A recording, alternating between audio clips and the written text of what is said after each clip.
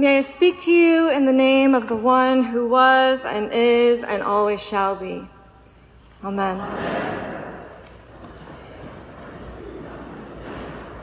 This morning's gospel opens with John the Baptist appearing, and there's a lot going on.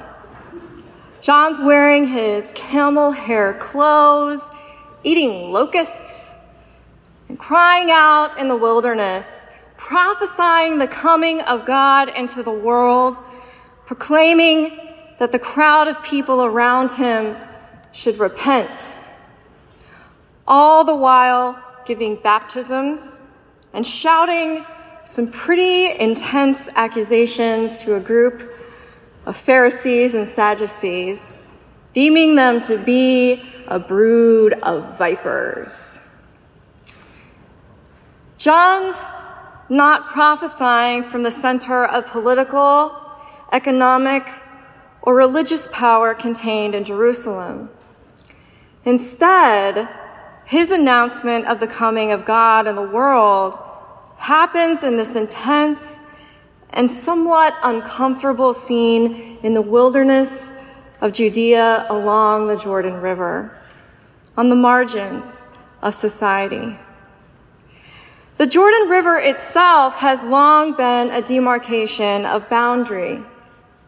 The Israelites had to cross over it to get from their wanderings in the wilderness to the land God had promised to them.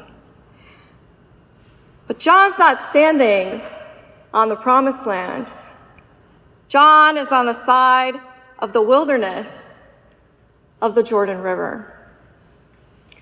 A group of Pharisees and Sadducees heard John's call from that wilderness side, and they were part of a crowd who came to John for baptism.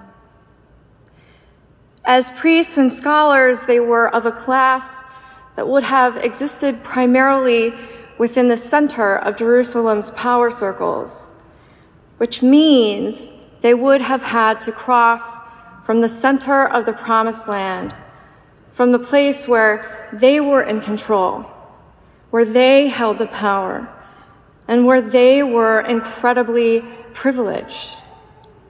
They left all of that at the center to cross over the Jordan River, to go back out into the wilderness in order to find John, who is not only operating on the margins of society, but is embodying everything that is marginal by what he's wearing and eating and saying.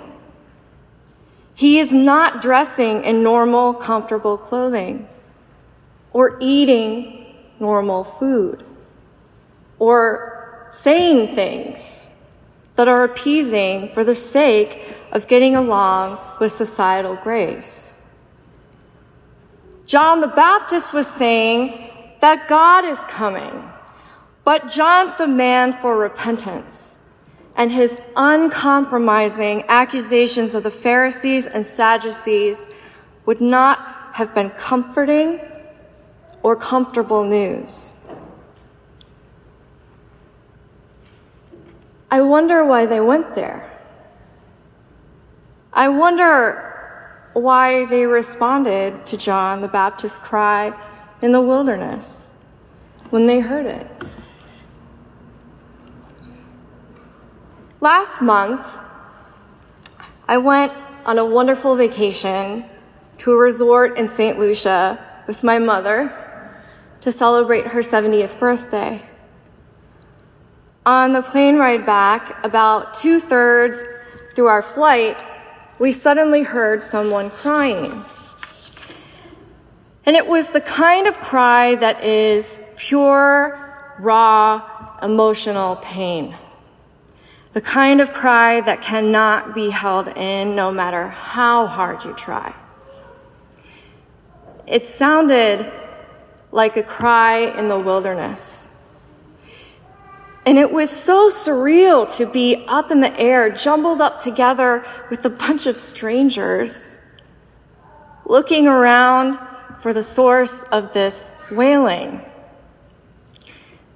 It made me uncomfortable. The noise had disturbed the peace and quiet of the flight.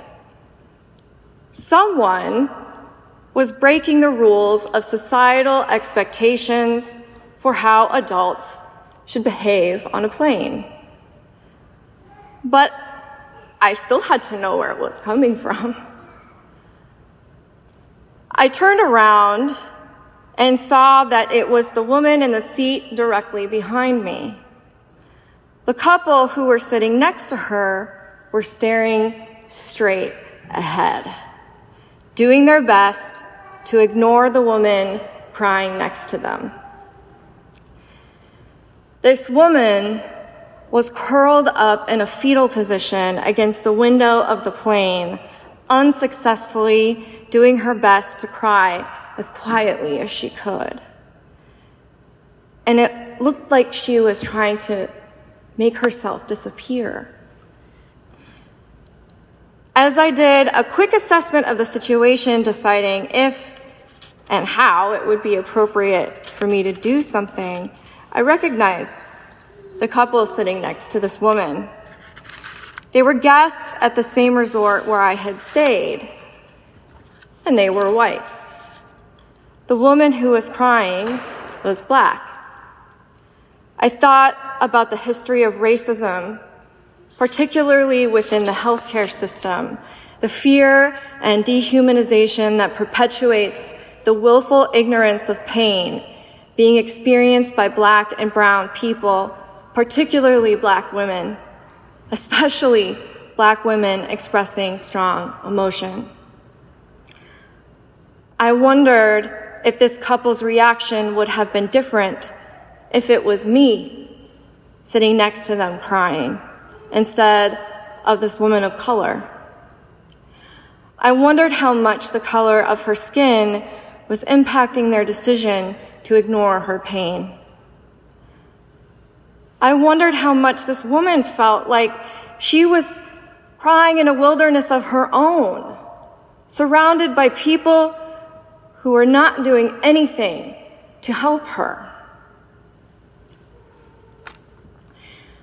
Well, this made me kind of mad.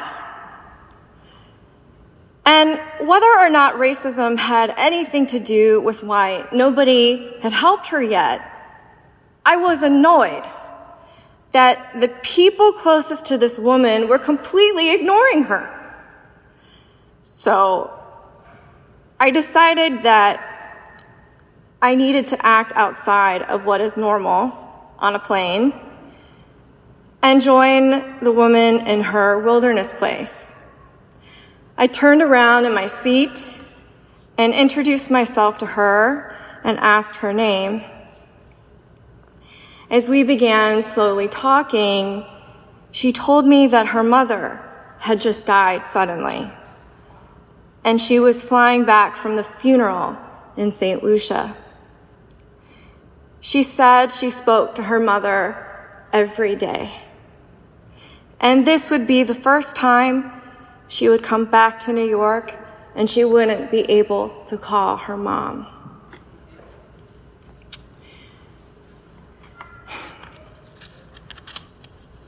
I asked if we could say a prayer together for her mother,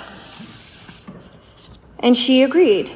So we both crossed the boundary of our assigned seats, reaching over the chairs, reaching over the plains, River Jordan, to hold hands together to pray. Throughout all of this, her crying softened into gentle tears.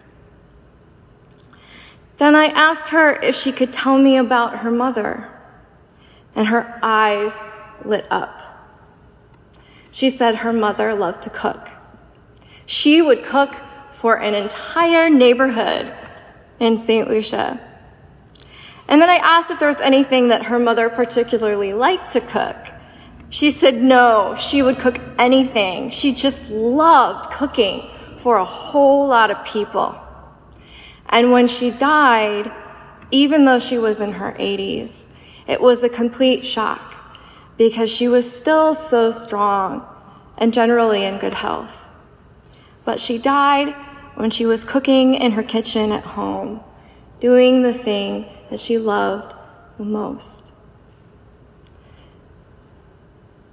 At this point, the man in the seat next to the woman who had been crying, the same man who minutes before had been staring with eyes straight ahead like a deer in headlights, said, "I have my mother's cookbook. I got it after she died, and I love it so much." Then the man's wife entered the conversation, talking about memories of her mother. Soon, the four of us began sharing stories of loved ones and the food they made. The woman who cried had allowed me and this other couple into her wilderness space. Even though she was the one crying, it took a lot of courage for her to do that. She who made everyone around her feel uncomfortable prepared the way for God to enter that space. It began with the woman's cry in the wilderness and expanded with each person who was willing to act outside of what is considered normal to join her there. Responding to the cry, however, required each of us to be willing to be made uncomfortable, and I think do some repenting of our own privilege. The word for repent in Greek is metanoia. It means to come alongside yourself. It's a complete shift in orientation, a change in perspective. In this case, I physically had to turn around in my seat. And John says his baptism is one of repentance, and it is intended to shift perspective. This shift is what John offers to the Pharisees and Sadducees who have come from the center of town to the wilderness. They had to shift their perspective from being in the center of privilege to a perspective of one on the outside of that privilege, on the margins. And I wonder if the Pharisees and Sadducees saw the injustice around them in the center of power and went to John in the wilderness because they knew they needed to do something different.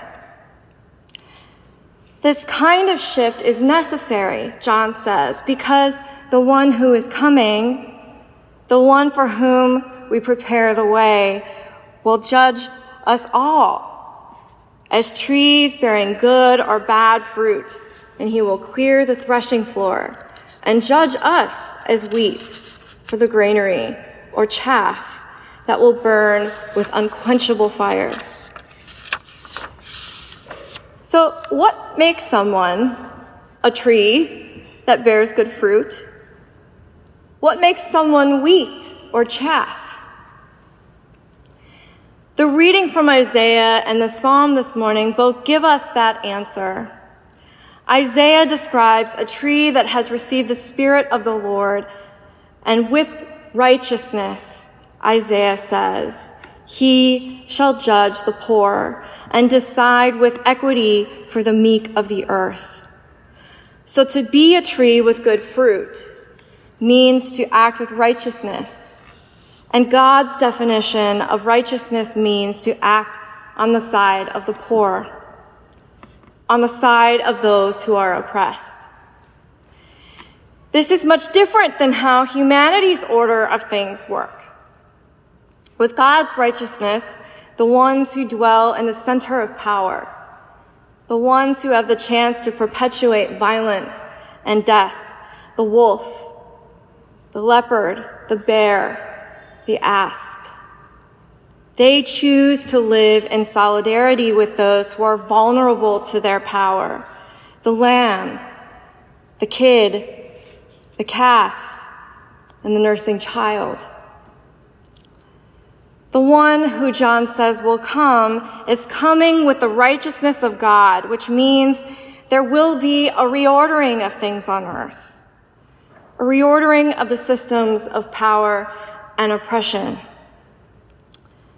Perhaps it is only from the margins in the wilderness that a God who is on the side of those who are marginalized can begin to come into the world. And so how we treat the people on the margins, how we participate in systems of oppression matters to God.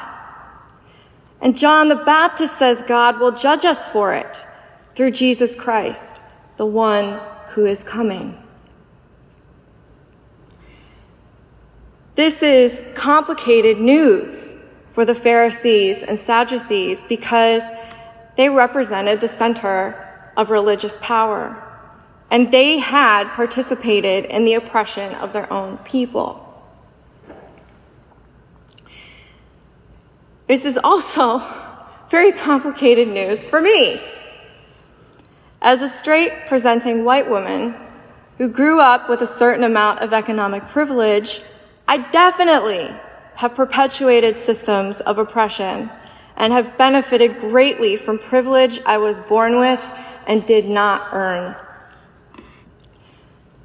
So John the Baptist's proclamations of judgment and fire could easily be thrown in my direction. Some days, I am a tree that does not bear any fruit worth eating. Some days, I don't act with very much righteousness at all. And I am straight up chaff, deserving to be thrown into the unquenchable fire. But, like the Pharisees and Sadducees, I still want to and need to hear what John the Baptist has to say in the wilderness, because there are ways that I participate in the oppression of other people. And I need to repent for my part in that, to come alongside myself and change my perspective so that I can be in solidarity with the people who live on the underside of justice, those people with whom God is in solidarity with. However, we are not all fully one thing or another. We are not all either oppressor or oppressed. Just because you have hurt other people or acted unjustly does not mean that you haven't been hurt or had injustice done to you. And both of these parts that exist within us, the oppressor and the oppressed, need the love and care of Jesus Christ. And that is exactly what John says Jesus comes to offer. Jesus will come with the baptism of the Holy Spirit and fire. And the fire that Jesus brings is indeed unquenchable. The fire of Jesus Christ is everlasting, but it is also transformative. The fire of Jesus Christ offers the parts of us that bear bad fruit and chaff to be transformed, to have another chance to get it right, to be bearers of justice and love instead of perpetuating things that hurt ourselves or other people. So when we repent, when we, like the Pharisees and Sadducees, decide to shift our perspective, even if we do it bit by bit, we not only come alongside ourselves, but we come alongside a God who extends righteousness and justice to every living being in creation. We shift our perspective so we can see God better. And we get to be recipients of God's righteousness and justice too. John the Baptist still makes me uncomfortable. The process of coming alongside myself and with God is not easy. But every day, every moment is an opportunity to turn towards God a little bit more so that we can be transformed by the unquenchable fire of God's love that will always be offered to us through Jesus Christ. I have an Advent playlist that was curated by an organist in Philadelphia. So it's pretty good, musicians and Dennis. I promise. There's lots of Bach on it. If any of you are interested, I'm happy to share it. But the song that I've been playing over and over again this Advent is Jesus Christ, the Apple Tree. It is a good choice. It's a really good choice. So here's my song request from the pulpit for you, Dennis. Not today, but maybe some other day. The last verse of the song goes, "This fruit doth make my soul to thrive. It keeps my dying faith alive, which makes my soul in haste to be with Jesus Christ, the apple tree." Jesus is the apple tree. Jesus is the everlasting tree that bears God's good fruit of righteousness and justice and love for each one of us. If we answer the cry in the wilderness and look to the margins of ourselves and in the world around us, turning towards God along the way, we will be fully transformed by Jesus Christ, who gives life to our faith when it is dying. He is the one John tells us to prepare the way for.